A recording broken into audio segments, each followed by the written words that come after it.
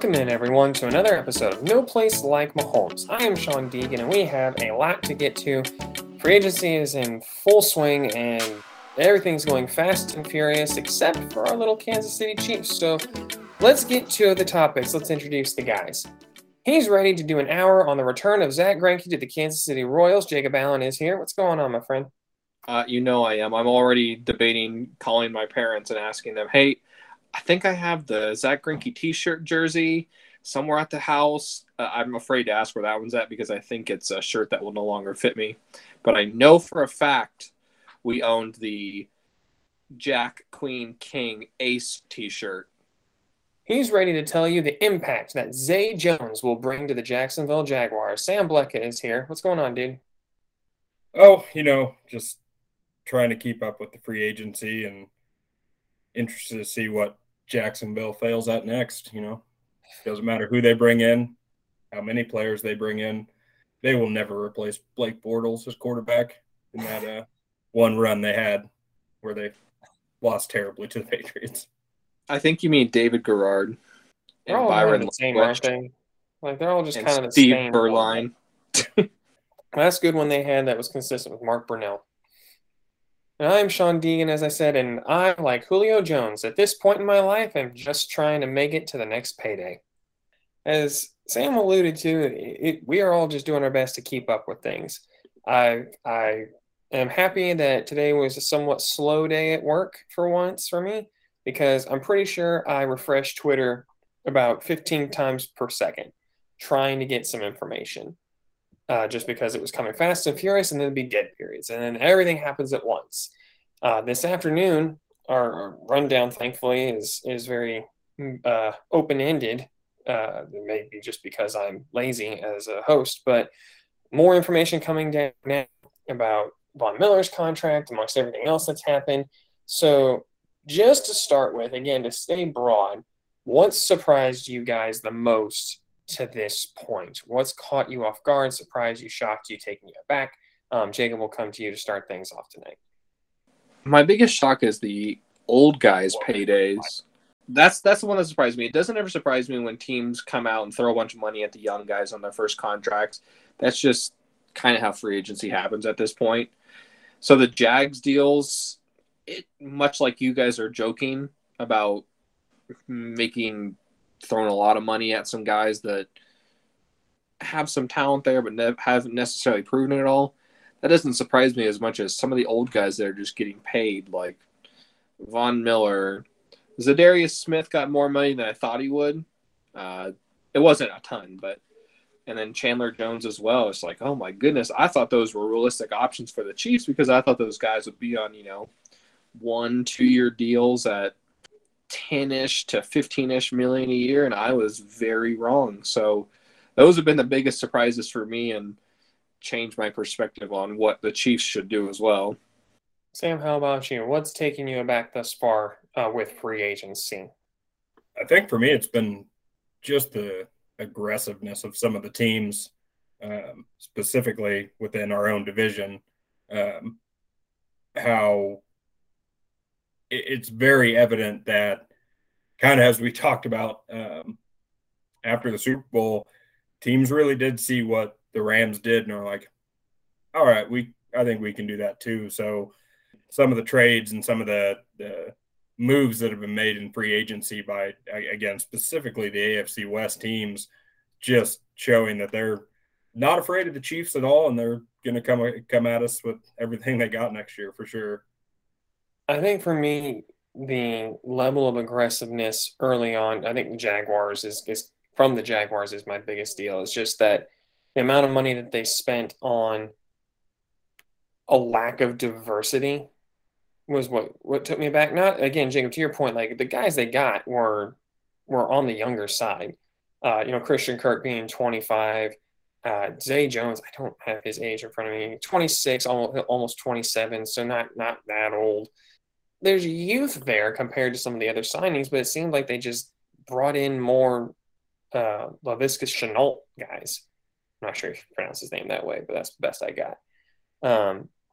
And there's not really a whole lot of diversity. And then I think they bring in another tight end, like Evan Ingram or somebody like that. It's just like, what are you doing here? Like, there's no diversity to this offense, and especially with a guy like Doug Peterson now manning things. I thought that they might bring more of a Chiefs look, where it's like this receiver does this. Like, guys have very specific roles, and to see them just we're going to get 3 new slot receivers and a second tight end, and we're going to see what happens. Especially with like Travis Etienne coming back this year, like he's a guy that they talk about playing in the slot half the time anyway as a running back. So it took me off guard. It was weird to me. It might be an easy answer, but that was definitely the one that just kind of grabbed my attention. Moving to more specific stuff, and we can even like take this, Sam, to your point. Originally on the rundown, I put this as AFC West teams as our next topic point on kind of the moves that they've made. If we want to expand this to the AFC in general, I think that is reasonable. Because if you look at like the spending amount that's gone on in the AFC so far, it's like $1 billion more than the amount of spending that's happened in the NFC. I think Matt Verderam retweeted the source of that, so you can find it, I think, on his timeline if you're looking. It's just insanity. And then out with the news coming out, if you haven't heard, by the time this drops, which I'd be stunned if you haven't, Von Miller signing the $120 million contract over 6 years with the Buffalo Bills. These are all teams, and you factor in the Bills, the teams in the AFC West. These are all teams that the Chiefs have had to fend off to get to where they want to be. The next question here I have for you guys, specifically AFC West, if you want to take it out to the AFC, I think that's completely reasonable. Which AFC West team or AFC team's edge rush duo do you like the most now? Because we've seen everything change now. Chandler Jones goes to the Raiders, and they send off Ngakoue for Rocky Ya-Sin from the Colts. Obviously, Khalil Mack coming to join Joey Bosa in Los Angeles with the Chargers. That's going to be a dogfight when Khalil Mack is your number 2 pass rusher. Denver bringing in Gregory from Dallas, alongside hopefully what they're hoping, I'm assuming, is a Bradley Chubb. A lot of bookends, and the Chiefs were kind of hoping to get a hold of. And now Von Miller going to Buffalo. What do you guys, if you had to pick one of those groups, what would you want? Sam, we'll start with you here. No, I think if anyone says anything except for Joey Bosa and Khalil Mack, you're absolutely nuts, because that is slightly terrifying now with the addition of also, I mean, obviously not secondary, but or not pass rushers, but now J.C. Jackson on that team as well. That's just bonkers. Like, that's going to be we better hope that Orlando Brown signs that tender and we figure out whatever's going on the right tackle, because that's going to be a long day for Patrick Mahomes with going against those guys. It's almost kind of reminiscent of like the Dwight Freeney and Mathis days with the Colts, where it was like, damned if you do, damned if you don't. Who do you try to block at this point? Because if you try to double up on one, the other one's just going to eat you alive. And if you can't really do anything else besides just pray at that point. Jacob, what about you? Are you with Sam that it's Bosa and Mack or bust, or do you maybe look at one of the others and go, I think we might be overlooking this group? I think it's closer than Sam's making it out to be. I do think this, first off, I think the Broncos are third. The Broncos are hoping on a lot of upside in both guys. Bradley Chubb has never lived up to his draft position. Randy Gregory has gotten in a lot of trouble for different drug charges, and that's just failing drug tests. Funny thing is, I had Randy Gregory and Greg Hardy mixed up, and I thought the Broncos had signed Greg Hardy, and I was like, oh, great. Greg Hardy actually just got cut from the UFC, so almost. Right. I think both guys, coming from the Cowboys, I had molded them into one guy because of how little I was paying attention to them. But that was my confusion there. But yeah, I think that's third place, no doubt. I do think it's a better argument, a closer argument than Sam's making it out to be as far as Chargers or Raiders. I think Bosa, Crosby, I think those are the two most fearful ones. Crosby scares me a little more. Bosa, I know his numbers say good. I like his brother way more. I like Nick Bosa way more than like Joey Bosa as far as just what they bring. That's like saying though, like you like Zeus better than Apollo. Like It to be is. fair, It is. They're like both very good. They're very, very good. Like I am saying I can argue for either one.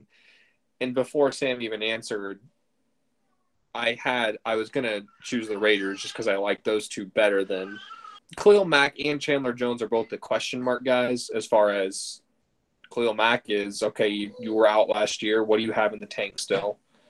Chandler Jones, he's also been a pretty consistent guy and he's still been consistent, but he had a good amount of his sack totals come from early in the year. But both guys still scare me a lot. I'm not saying they aren't good players. The Chiefs have to zag when the rest of their league has done the zig. I think this more and more just shows that go all offense. But again, I was taking the Raiders by maybe just a hair only because I'm terrified of Khalil Mack's what his health situation is. If you gave me prime all guys, I would 100% go Chargers. I'm just playing the health factor into it. yeah, I'm think I'm with Sam where it's I Chargers are one. I think Raiders are a close second though. Like I do think Matt Crosby's legit. Chandler Jones, if he's healthy, is still a monster. I think that one could be closer than maybe I think on that. If we expand this to the AFC though, and not just the AFC West, like Dark Buffalo scares the hell out of me, man. Like they've got two young edge rushers who, granted, didn't have super high sack totals with Boogie Basham and then Greg Rousseau, but you get them in the lab now with Von Miller, like that's terrifying. And especially because that was a team that, like, even though they had good edge play and obviously like Ed Oliver in the middle, but we're talking about edge duos at this point. They're both kind of more power, which didn't really scare me as much because I feel like that's what the Chiefs handle well right now with their line.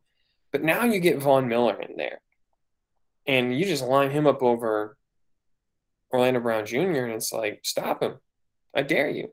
And I think that's a scary proposition for me is that I look around the other edge rushers, and this is why I give Chargers the edge, is that most of the guys that are in this division still win with power. And so while I agree, Jacob, I'm scared of all of it, I'm not as terrified of the other teams as I am the Chargers, is because Joey Bosa can still win with speed.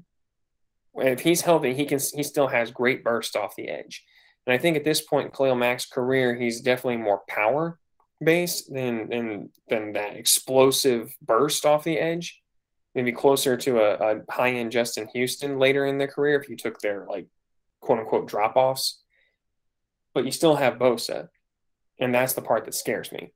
So I'm with Sam and you. Like it's Chargers 1, Raiders are a close 1A, Broncos are a third, and if you expand to the AFC just in general, Bills scare the hell out of me. My one retort I'm going to come back to you guys with on the Khalil Mack, because, yeah, injuries are something you can never predict how he's going to come back. The man played 7 games last year and had 6 sacks.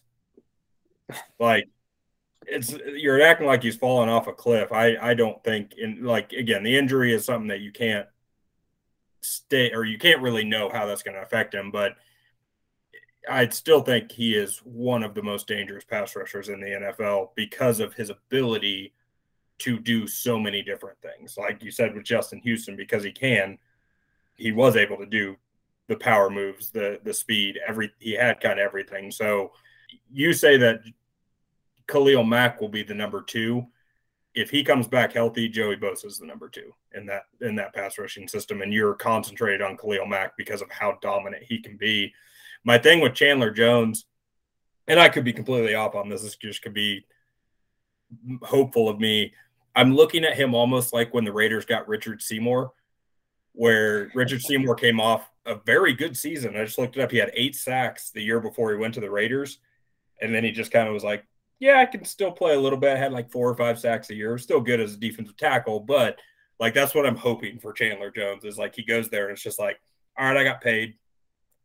I'll contribute a little bit here and there, but it ultimately just have that Richard Seymour career of the Raiders. I hadn't thought of that, but yeah, that definitely could be. And like I said, like if they're all healthy, it's Chargers. They are terrifying. I would also, again, push back. If you look at Chandler Jones, he's had more dynamic seasons than Khalil Mack has had in his career. Yeah, I'm not for any way saying Chandler Jones is bad. Right. I don't think either of us are, but I mean, Khalil Mack 8.5 sacks and 9 sacks, not bad season. I would take those sack seasons from any of our defensive linemen at this point. But also to think that he is Derek Thomas is also misleading. But again, if he's healthy, the Chiefs have some work to do on the O-line again.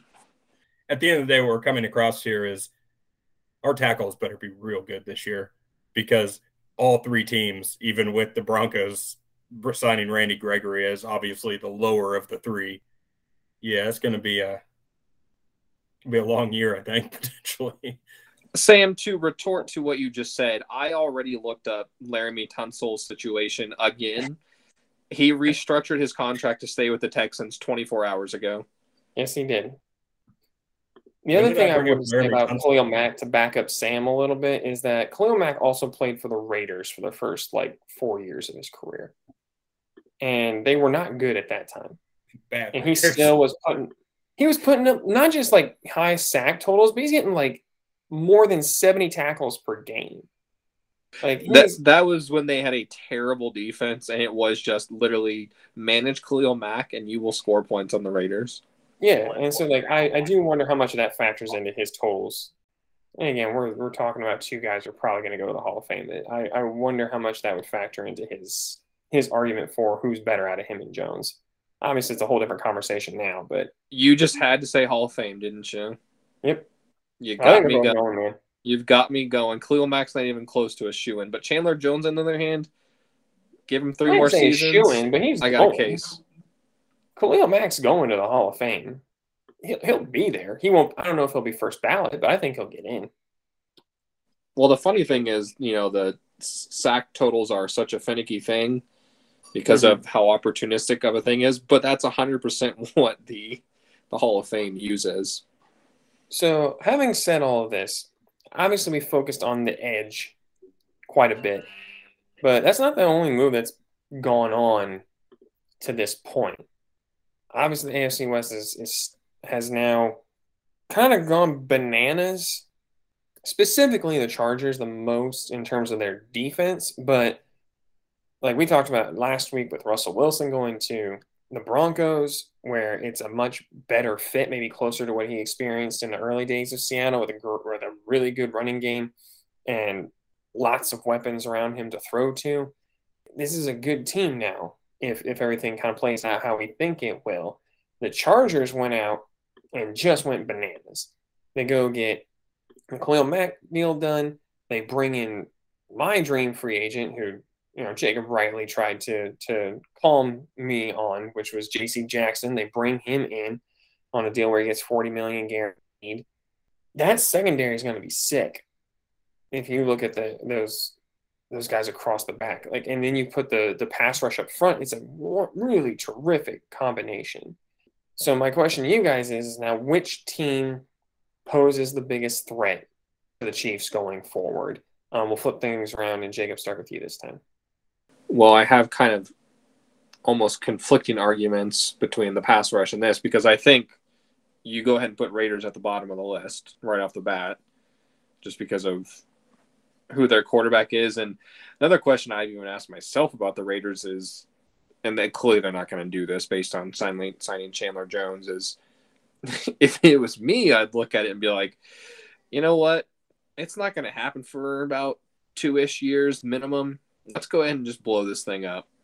That would have been my go through about it, but they clearly still believe in Derek Carr and the theory that we as Chiefs fans bought into her for a long time of, if you get enough guys around Alex Smith, Trent Green, Damon Huard, this team can do it.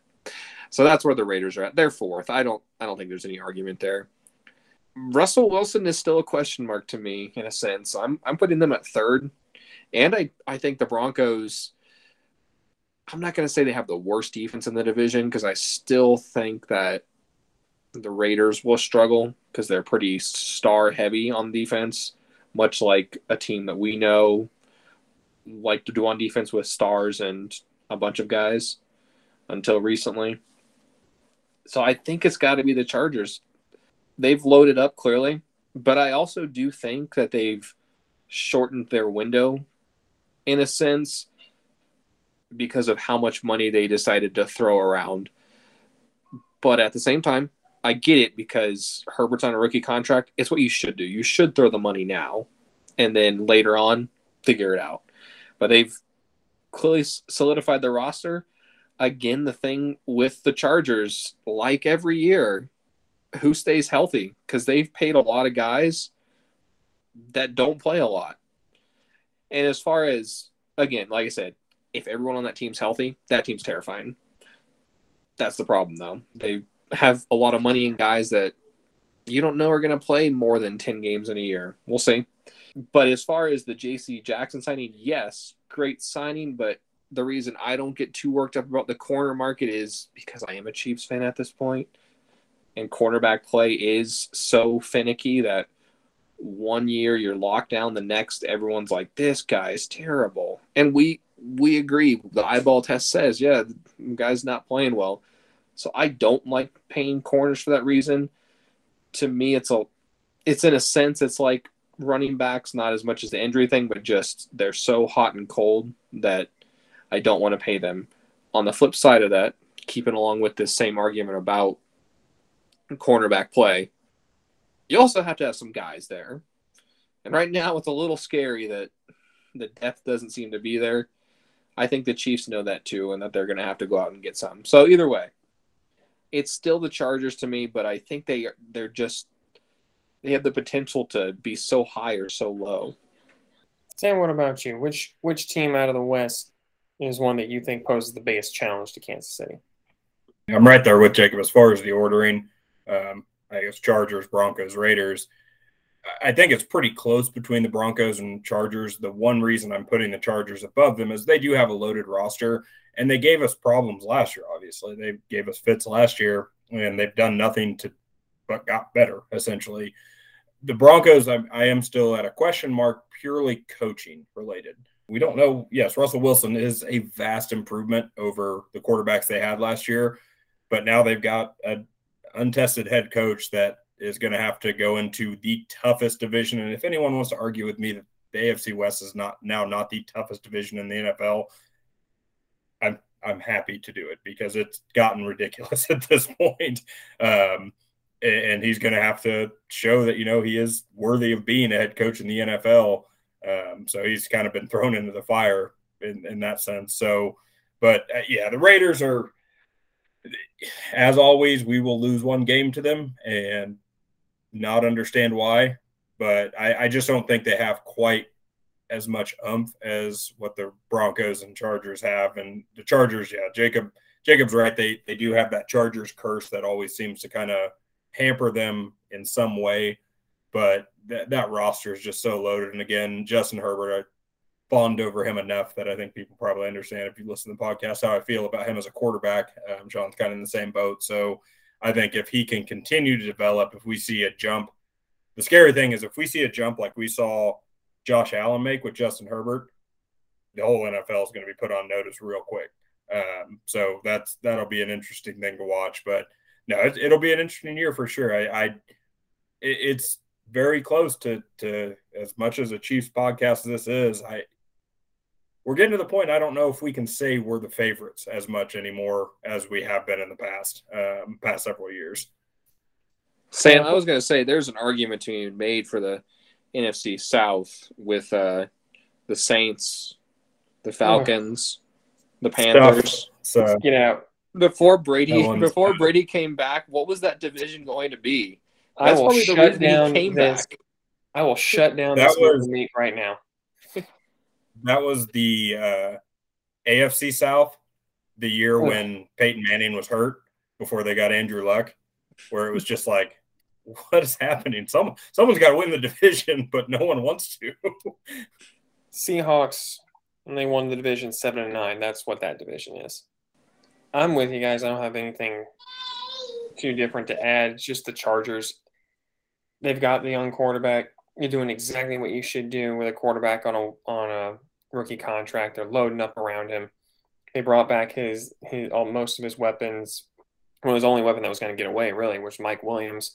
I'm sure they're going to look to add in the draft. And they just shored up every possible hole they could have. I went and looked at their depth chart, and it's in their 3-4 system. Like, you have Kenneth Murray in the middle, you have Joey Bosa, Khalil Mack. Your secondary now includes Asante Samuel Jr., Derwin James, Nasir Adderley, who was a guy that I was like 50-50 with on who do you go get, Adderley or Thornhill. It was this big debate for me and a guy I used to work with, and most Chiefs fans that I remember. And now you add J.C. Jackson, who is a guy that you can kind of set it and forget it, and still has ball hawking skills.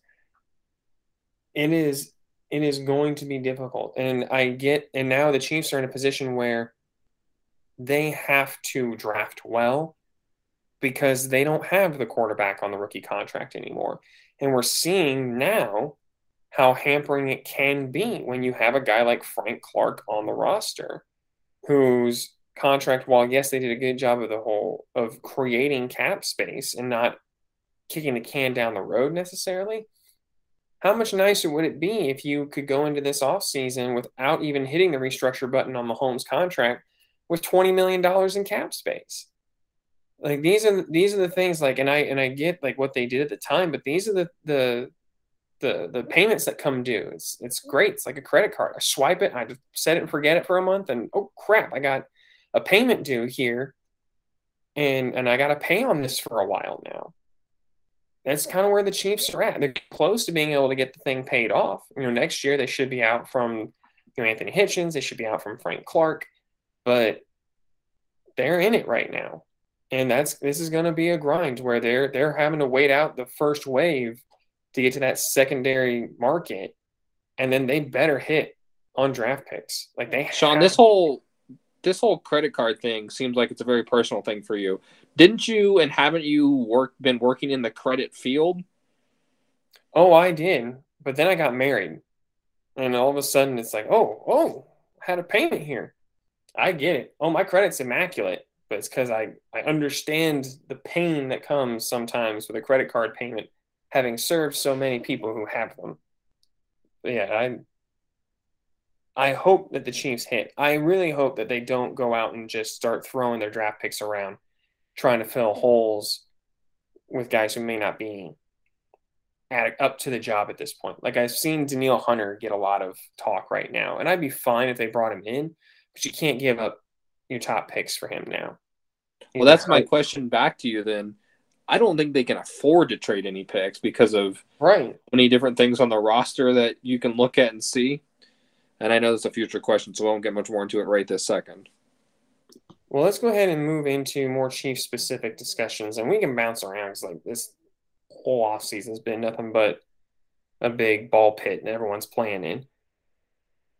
But the Chiefs have been pretty much quiet in free agency, and I brought up Frank Clark here just a moment ago, so I'll let you guys get in here. What do you make of this restructure? We kind of talked about it before the podcast.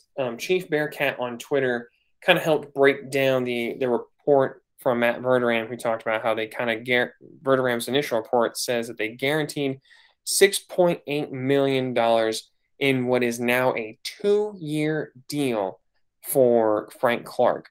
I'll give you the full details of his contract here that they've at least released. This is off of WIBW.com. Out of Topeka, they talk about how the deal is now worth $29 million over 2 years. There are incentives that could increase that total number to $36 million. Frank Clark was scheduled to carry a $26.3 million cap hit. Essentially what they've done is they've taken the amount that he was going to cost them if they cut him and made that his salary for the year, made that what he's able to earn. Essentially what they've done is, again, off Chief Bearcat on Twitter, who's like a cap wizard on this kind of thing, talks about how it's going to save the Chiefs about $11.6 million this year, which is about $1 million and change less than they might have saved if they just outright cut him. But then in 2023, he'll have a base salary of $22 million. That's basically a year they can just cut him and get out from basically the full amount. We'll see about these when the specifics come out, just if they'll have any dead cap. But as of right now, it looks like they'll be able to walk on at least most of it. All that being said, how do you guys feel about Frank Clark sticking around? Because he will be on the team this coming season. How do you guys feel about it? How do you feel about the restructured contract? Sam, we'll start with you. I guess it's, again, nowhere near a fan of Frank Clark, but this is kind of one of those best of a bad situation. If you're going to be paying a guy or going to be losing money for a guy, you might as well have him on the roster, I guess. Frank Clark has shown that he's lost most of what got him that contract originally, or it's just not showing up. So we can hope that, I guess, he sees this as kind of his last opportunity to show that he is worthy of one more big payday, just not with the Chiefs, hopefully, and comes out and plays well. Again, I don't think he'll ever be the guy that we traded for the Seahawks, but we saw spurts last year, kind of right at the end of the year, where he was starting to play a little bit better. Maybe he can bring that into this upcoming year. But yeah, it's kind of best of a bad situation in general, and the money was there, or the money was dead anyway, so you might as well get the services of the guy that was causing it. So, Jay, what about you? How do you feel about Frank Clark restructuring his contract rather than the Chiefs cutting him and him being on the team next year? That's how I felt when it happened. When it initially happened, before any details came out, I was like, please don't tell me they pushed a bunch of money into the second year and then he's going to be uncuttable next year. That was my initial fear. I was like, are we seriously going to do this? Because it's not unlike the Chiefs to say, hey, let's move money into the future and then never pay it off. It'd be like if you had a credit card. No. but yeah, initially I was like, oh, man, are you kidding me? Then after seeing the details, I was like, you know what? That makes a lot of sense because you're essentially paying him $1 million this year and nothing, and you don't have to keep him next year. Because if you would have cut him, you would have saved the 12 or whatever. And they're saying keeping him this year with the restructured contract was saving 11.5 or something along those lines. Either way, like I said, they need bodies, as simple as that is. Frank Clark was not good last year. We know this. He had 2 or 3 games where it was like, he's back. And then he was back to terrible very quickly. But they need bodies, and I think they viewed it as a necessity. Again, they need a lot of guys. We know this. It's what happens when you pay your quarterback. Yeah, I'm kind of with you. Like, my initial reaction was, what the hell? But once it was broken down and I kind of understood the money a little bit better, at least based on what kind of Chief Bearcat is estimating based on his knowledge of the cap, it made me feel better. It's still a frustrating situation. Like, you shouldn't have had to be here. And it goes back to the whole argument of that I'm not going to get into. Like, everyone wants to debate, like, well, was it a great trade or a bad trade? It's like, it's a bad trade that worked out. Like, he played well enough the first year and had a really solid run in the postseason. And he's been bad comparatively to the contract that he received since. And that contract is now prohibiting them from being able to make moves around their quarterback who they had to pay and should have paid. But you now have this contract hovering over you. Same thing with Anthony Hitchens, just to a lesser extent. Like, I think if Clark wasn't here, we'd be having this conversation about Hitchens too. These are the things that the sins of a bad, couple of years for Brett Veach in terms of taking big swings. We're seeing the repercussions of it now. They might have to take one on the chin this coming season and just do the best they can, because you're right, Jacob. Like, they have so many holes still. Charvarius Ward is gone, and that sucks. Like, and he got paid, and I'm happy for him. Like, he should get paid. His story is incredible. But you no longer have Tyrann Mathieu either. And again, probably time to move on. But that was a big swing that worked. And to not have that leadership is going to be really tough. You no longer have Melvin Ingram on the outside, and you didn't have anybody behind him to start anyway. That's why you tried to move Chris Jones to edge, which failed horribly. They're in a tough spot. So I appreciate having a body there, because like you said, but it's you need bodies, you need people to play, and if he's healthy, I think Frank Clark is above average defensive end. But man, to have to even be in this position where we're talking about it, that sucks. That one's the tough part.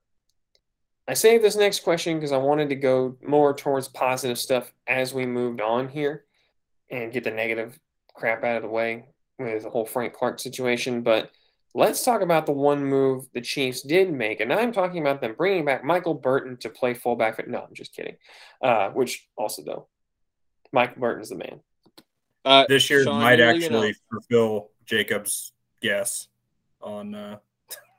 I want it on record. I heard this stat from Arrowhead Pride on their editor's show with Pete Sweeney that he had 11 touches last year. 11 touches, not snaps, touches, and they equaled 10 first downs and a touchdown. The only person who's close to that efficient was Jody Fortson before he got hurt. I'm just saying. Who also is tendered a contract, so he'll be back. Run back. Andrew Wiley will be back. Yeah, filling holes everywhere, man. All these guys getting paid absolutely nothing. I do like that. I do like that. I do like those minimum contracts. It'd be like if you had a credit card, but you only shopped at Goodwill. Just pay it off in full every month with the $1.50 that you spent. Oh my God. This signing, however, was not a minimum contract. However, it was a good signing in my opinion. I'll tip my cap at least that much here. And the Chiefs brought in former Texans safety. Don't fall out of your seats, guys. There's more to talk about with this. It's not just the Texans.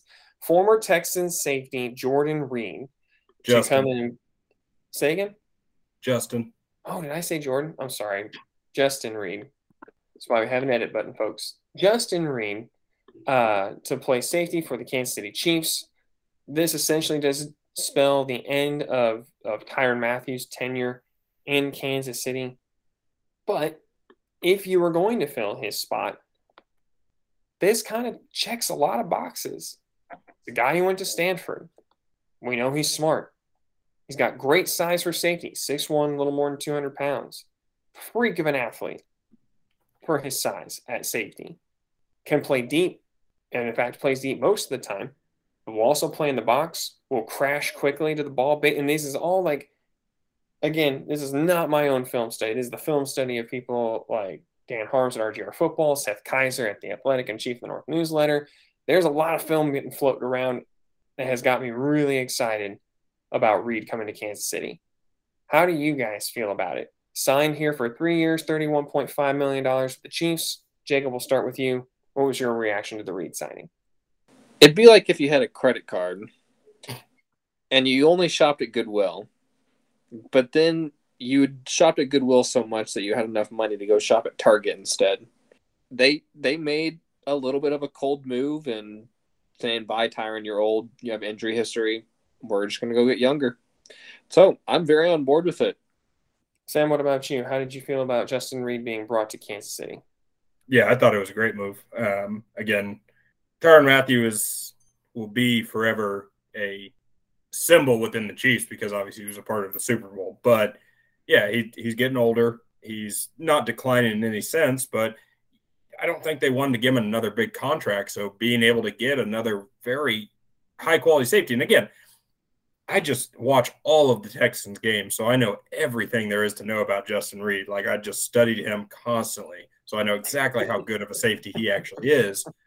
But no, he seems in all on paper, everything I've read and looked at, to be a very solid safety that will match up well with Thornhill. It was just one of those, like, I looked at him, I looked at his size, and I was like, he reminds me of somebody. And then I looked at the measurables, and it's really creepy how much he reminds me of somebody. And that's one Eric Berry. Go look at how similar they are as far as their size, speed, every aspect of them. And it's like, hey, we got to maybe if he can play to somewhat of the level of Eric Berry, we might have another safety on our hands here. I was happy about the move. I thought it was a really good decision. Shores up the secondary, which was obviously, starts to shore up the secondary, which was obviously a big question going in this offseason. So, yeah, I'm excited to have him for sure. Is he able to cover tight ends? It sure looks like it. Yeah. He may be the defensive tight end light, basically. Defensive H-back. That's what he is. Defensive H-back. To emphasize your point about his athleticism, Sam, his combine numbers, and this is from NFL.com, who graded him as a year one starter. 4.4 40-yard dash, 16 reps in the bench, 36.5 vertical jump, did a 10.6 on the broad jump, cone drill 6.65, 20-yard shuttle 4.15. That's ridiculous for a guy was just under 6'1", 207 pounds. He's an athletic stud. And the thing that makes me excited about this is, two things, I should say. One is schematically what it allows you to do. Because if you watch the stuff that Seth Kaiser put out here on he did a film article just, I think, got released today on his Chief of the North newsletter. And looks like Reed plays pretty much deep safety to start most of the time. He's very fluid, reacts well to the ball, crashes hard when he reads something that comes up. He just looks terrific. But he'll also play, kind of that nickel linebacker at times or dime linebacker at times. He's great at man-to-man, as well as the deep zone. Looks like he can do a little bit of everything. Similar to kind of what they talked about, how Tyrann Mathieu can kind of be played all over the field. I keep calling him Jordan Reed. Justin Reed can kind of do a little bit of the same thing. And I think that that allows you some flexibility on how you use Juan Thornhill. Because Juan Thornhill is an athletic stud too. Move him all over the place. Mask your coverages. And both in their athletic prime at this point in their careers, I think it allows you to do a lot of things differently between those two guys. Let Juan Thornhill come play at the line of scrimmage. There was a lot of talk when Thornhill came out that he could play some nickel corner. I think having a guy who can also play the deep safety role and play it well allows you a lot of flexibility on what scheme or what you do with your scheme between those two, just those two. And the second thing is, this is one of the few times I have felt that the Chiefs didn't have to overpay someone in free agency to bring them to Kansas City. He's got a 3-year deal. His cap hit this season, this is off Spotrac, is going to be $4.5 million, $4,550,000 to be exact. Dead cap's really high the first 2 years. His second year, the cap hit goes up to 12.7. His last year, his cap hit is $14,250,000. But he doesn't have that much guaranteed money at the back end, so you could cut him after 2 years if it doesn't work out and save $10.7 million. Like, you're not carrying a lot of dead cap at the back end. I think this is an even better situation than in terms of contract than you had with Tyrann Mathieu. And granted, Tyrann Mathieu is a much more accomplished player at this point in their careers. It's not the same thing. But I feel like getting Justin Reed in here on that level of a deal is a big win for Kansas City, where you don't have to overspend for a guy who does have the upside to be an impact level player on your defense, and specifically in the secondary, where they need a lot of help right now. So I love this signing. I don't know if he's an A-level player. If I were to grade it, I would say an A, but I think it's an A because of all of the factors that come around. You got a quality player without having to overpay that allows you a lot of flexibility on defense still, who is, as you've pointed out, Jacob, is in his athletic prime. I think it's a great fit. I love it. So let's look ahead a little bit. Because real quick, Sean, I did have the realization, because I don't want you to cut out your mix-up for Jordan and Justin Reed. I realized why you said Jordan Reed, and that's because you think Jordan Reed's the next defensive tight end. So maybe he can stay on the field on the defensive side. He would be the one laying a hit instead of taking a hit. So I'm more on board with Jordan Reed playing defensive tight end than I am an actual tight end. It must have been why he sat out last year. He was spending that time to train to become the defensive tight end for the Kansas City Chiefs. Yeah. That would make a lot of sense. I appreciate you helping me out there. Yeah. Let's look ahead a little bit now, because I think this is where it gets interesting for Kansas City. Obviously, things have not gone well in the edge market. They lost out on Von Miller. They lost out on Chandler Jones. They lost out, on Zadarius Smith, who got cut from the Packers. He ends up going to Baltimore. Pretty much anybody the Chiefs had been connected with went somewhere else. And again, like how much they were actually involved, we probably won't know. We were hopeful they would get at least somebody to help supplement their pass rush. On top of that, while they did bring in Reed, they do lose Tyrann Mathieu, which is a massive leader on defense. You lose your number one corner with Charvarius Ward going to the 49ers on a deal that I think it pays him like $14 million per. It's a lot of money. Where do they go next? Because the corner market dried up pretty quick too. Now I've seen guys like Craig Stout at Kansas City Sports Network talk about how there's still some young proven talent at like slot corner on free agency market, which is something I know basically nothing about. But they don't have a legitimate number one corner that can make an impact the way J.C. Jackson can available to them. There's not another top end pass rusher available to them. Where do they go from here? Defensively or offensively? We'll flip things, Jacob, and let you start things off. I'm still believing in receiver. I still believe in it. I think you load up on offense. I think you can live with – number one most important thing is this. Patrick Mahomes stays healthy. Patrick Mahomes stays happy. You load up on offense and let him go shoot it out if needed. I'm terrified of fixing – the Chiefs have some fixes, right? That's what you go into every offseason trying to do is fix your team. I'm terrified that they'll go and do, hey, we 75% fixed our offense and we 75% fixed our defense. I'm on board with saying we 99% fixed our offense and we 60% fixed our defense, and we're going to have a second offseason to get it fully right. I'm all right with that because of Patrick Mahomes and because I don't think you're going to win games with defense anyway at this point with what you have and what you need to get and your current situation of how highly paid your offense is at this point. I'm 100% okay with let's just go try to play a game and win 50-45. Now, it's not going to be those big of numbers in the NFL, but we've seen it once before. So I'm still hoping there's a receiver out there. As of about a minute ago, Chris Godwin's official deal was 3 years for $60 million. So just price tag wise, if you want a guy coming off a good year and on his first or second contract, it's going to cost you $20 million per year is what we're seeing. So that's some news for us for the Tyreek Hill situation. I would expect the wide receiver market to maybe finally start to shake out at this point with Godwin getting his number. So hopefully that helps things get going. I can tell you what Godwin's number is because it just came down. Yeah, 3 for 60, right? Yeah, I just saw it now. This is from Rappaport and Schefter. If you haven't seen what Jacob's alluding to here is the 3 for 60 with $40 million guaranteed. Yeah, so 20 a year when you break it down. That was exactly what Mike Williams got as well after having a good year. So both guys, that's the market to pay a guy who's still considered not on the downside of their career that had a good season.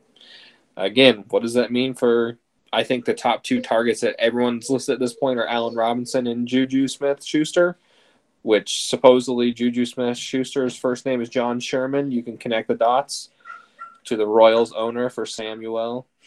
Zach Greinke. Wait, what am I talking about? No, rewind. Yeah, so that's where I'm still very focused on is the offense, mainly receiver, but also I think you've got to look at you might need to make a move for a tackle. I know Wiley's coming back. That guy's your swing tackle. Hopefully, I hope there's no intention of that man starting full-time. Not that he's terrible. He has made strides, but I do not want that to be a full-time guy. Niang has not really been available. If they think somehow that's going to change, great. I mean, his play has been okay. but he also was a rookie, so who knows what he could be. But there are some names out there that you would have to take a swing on, and I still don't think that would happen. Again, my biggest fear is that they 75% fix both sides of the ball. I am of the opinion at this point, go 100% offense. Sam, what about you? Are you on board with Jacobs all offense all the time?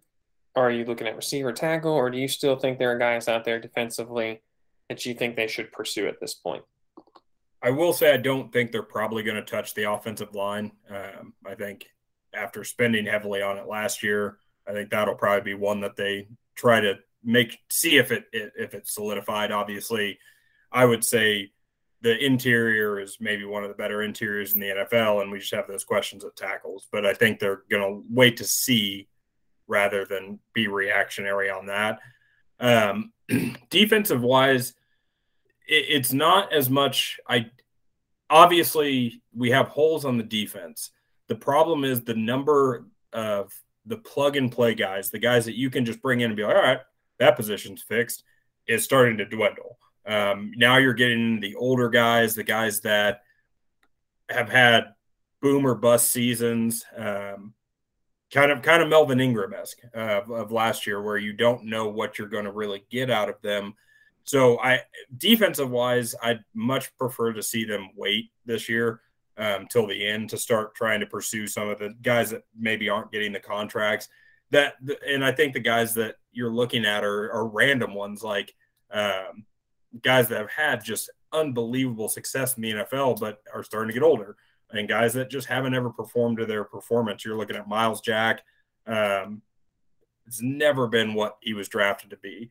Kind of the same with Dante Fowler. Those type of edge rushers that have just never performed the way that they were brought in, have all the athletic skill, but just never been able to manifest it in a consistent level. So if we're going to spend money, I think wide receiver I think Jacob's right in that. But for me, it's a guy that just got cut, and he has been one of my favorite wide receivers. He's not a flashy guy. Again, if you've watched when you watch the Browns, anything about the Browns, I think you would be hard pressed not to fall in love with Jarvis Landry. I even back when he was with the Dolphins, he is just that possession receiver. He's not the big possession receiver. He's that just safety blanket type receiver, where he's complete opposite of what I've been praying for, of 6'4", 240 pounds, just being able to ball hawk or just be able to monster cornerback.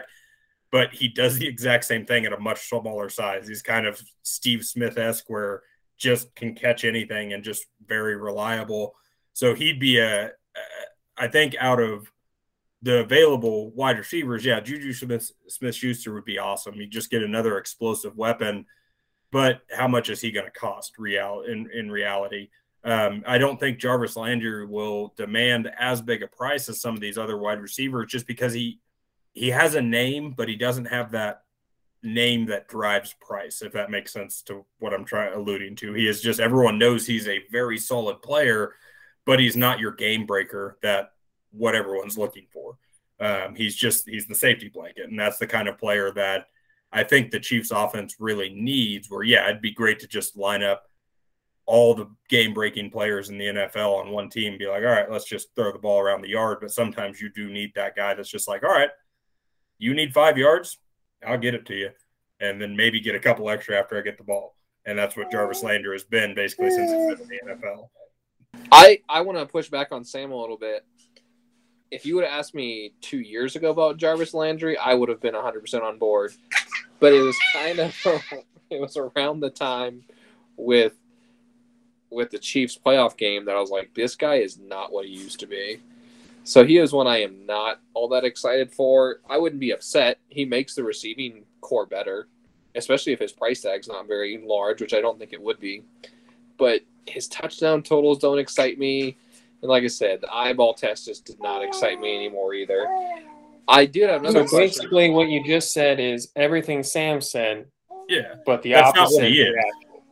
That's not what he is. He's not the Mm-hmm. touchdown machine. He's not the guy that goes out and breaks the game. He is, I need 5 yards. give me 5 yards. Like, and I think to be fair, he's been catching balls from Baker Mayfield.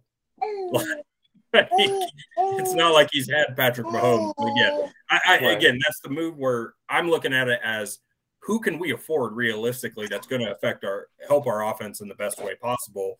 And out of who's available, yes, I would love Allen Robinson. I would love to see Juju Smith-Schuster on the Chiefs, but I don't think they're probably going to be as realistic options as what we would hope. Jarvis Landry is a guy that I think can come in and be an effective option on the offense that, like I said, a safety blanket for Patrick Mahomes, something Sammy Watkins-esque where he did what he did. He never performed to the level I think we got Sammy Watkins. We're like, oh, man, he's going to be awesome. No, but he could catch a 10-yard curl route and get you a first down.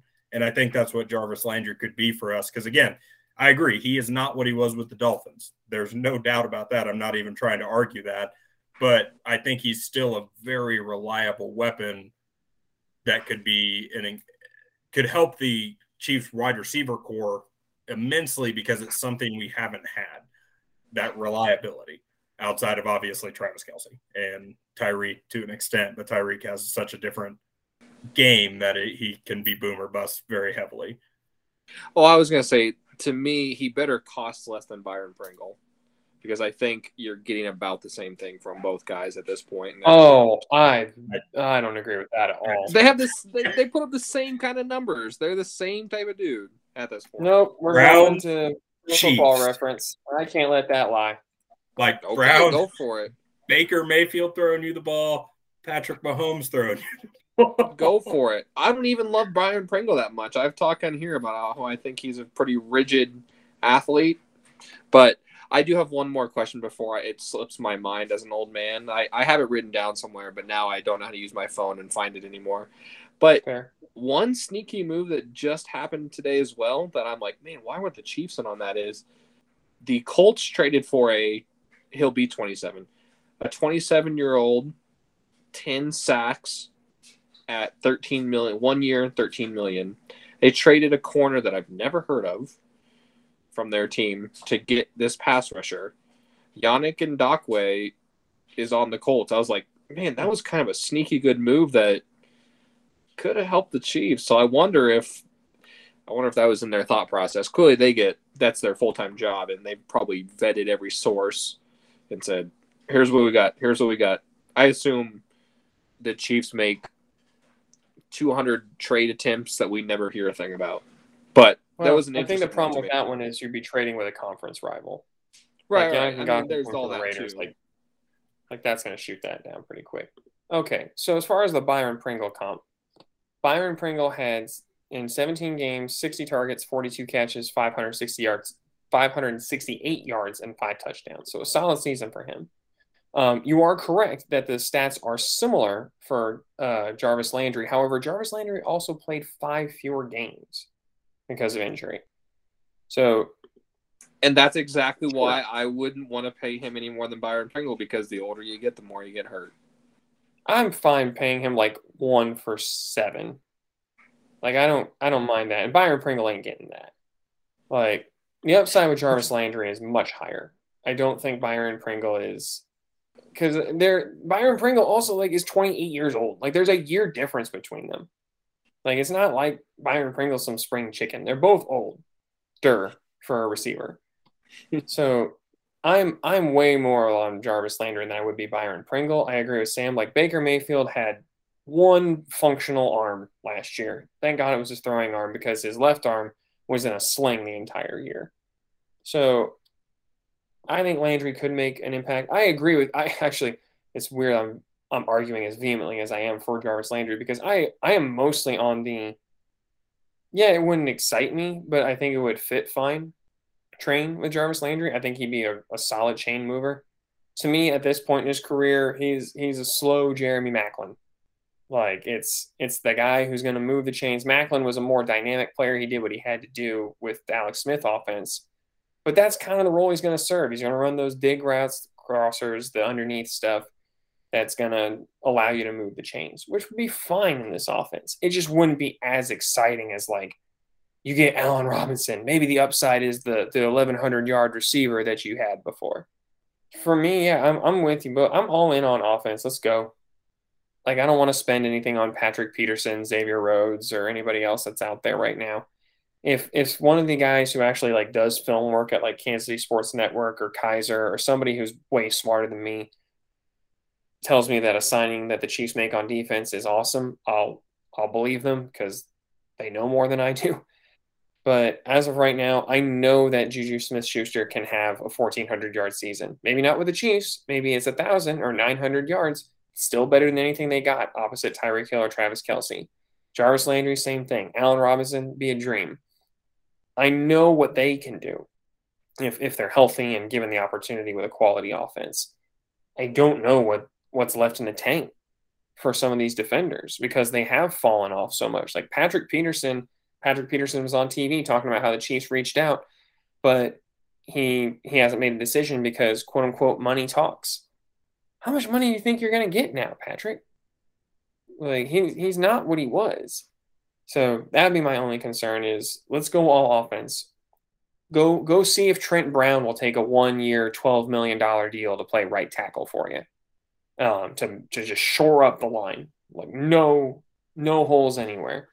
Go get Jarvis Landry and Juju Smith-Schuster. Just F it. Let's go. Bring them all in. Let's just don't leave any holes, at least on one side of the ball, and then draft well. Just draft well, fill it up, and let's go from there. I'm with you, Jacob. Let's go all O all the time. All right, everybody, that's going to do it for us tonight. We really appreciate you joining us here. As always, it's always a ball to talk about the NFL offseason. Hopefully, this podcast won't be completely irrelevant by the time it drops tomorrow, but it will be a good time nonetheless. Until next time, y'all stay safe out there, and we will talk to you next week.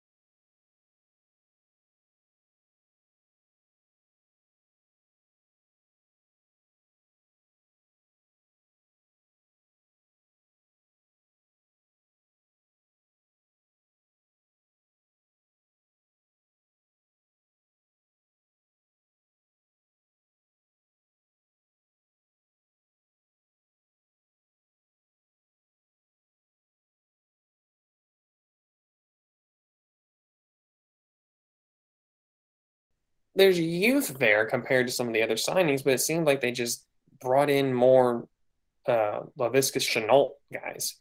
I'm not sure if you pronounce his name that way, but that's the best I got. And there's not really a whole lot of diversity. And then I think they bring in another tight end, like Evan Ingram or somebody like that. It's just like, what are you doing here? Like, there's no diversity to this offense, and especially with a guy like Doug Peterson now manning things. I thought that they might bring more of a Chiefs look, where it's like this receiver does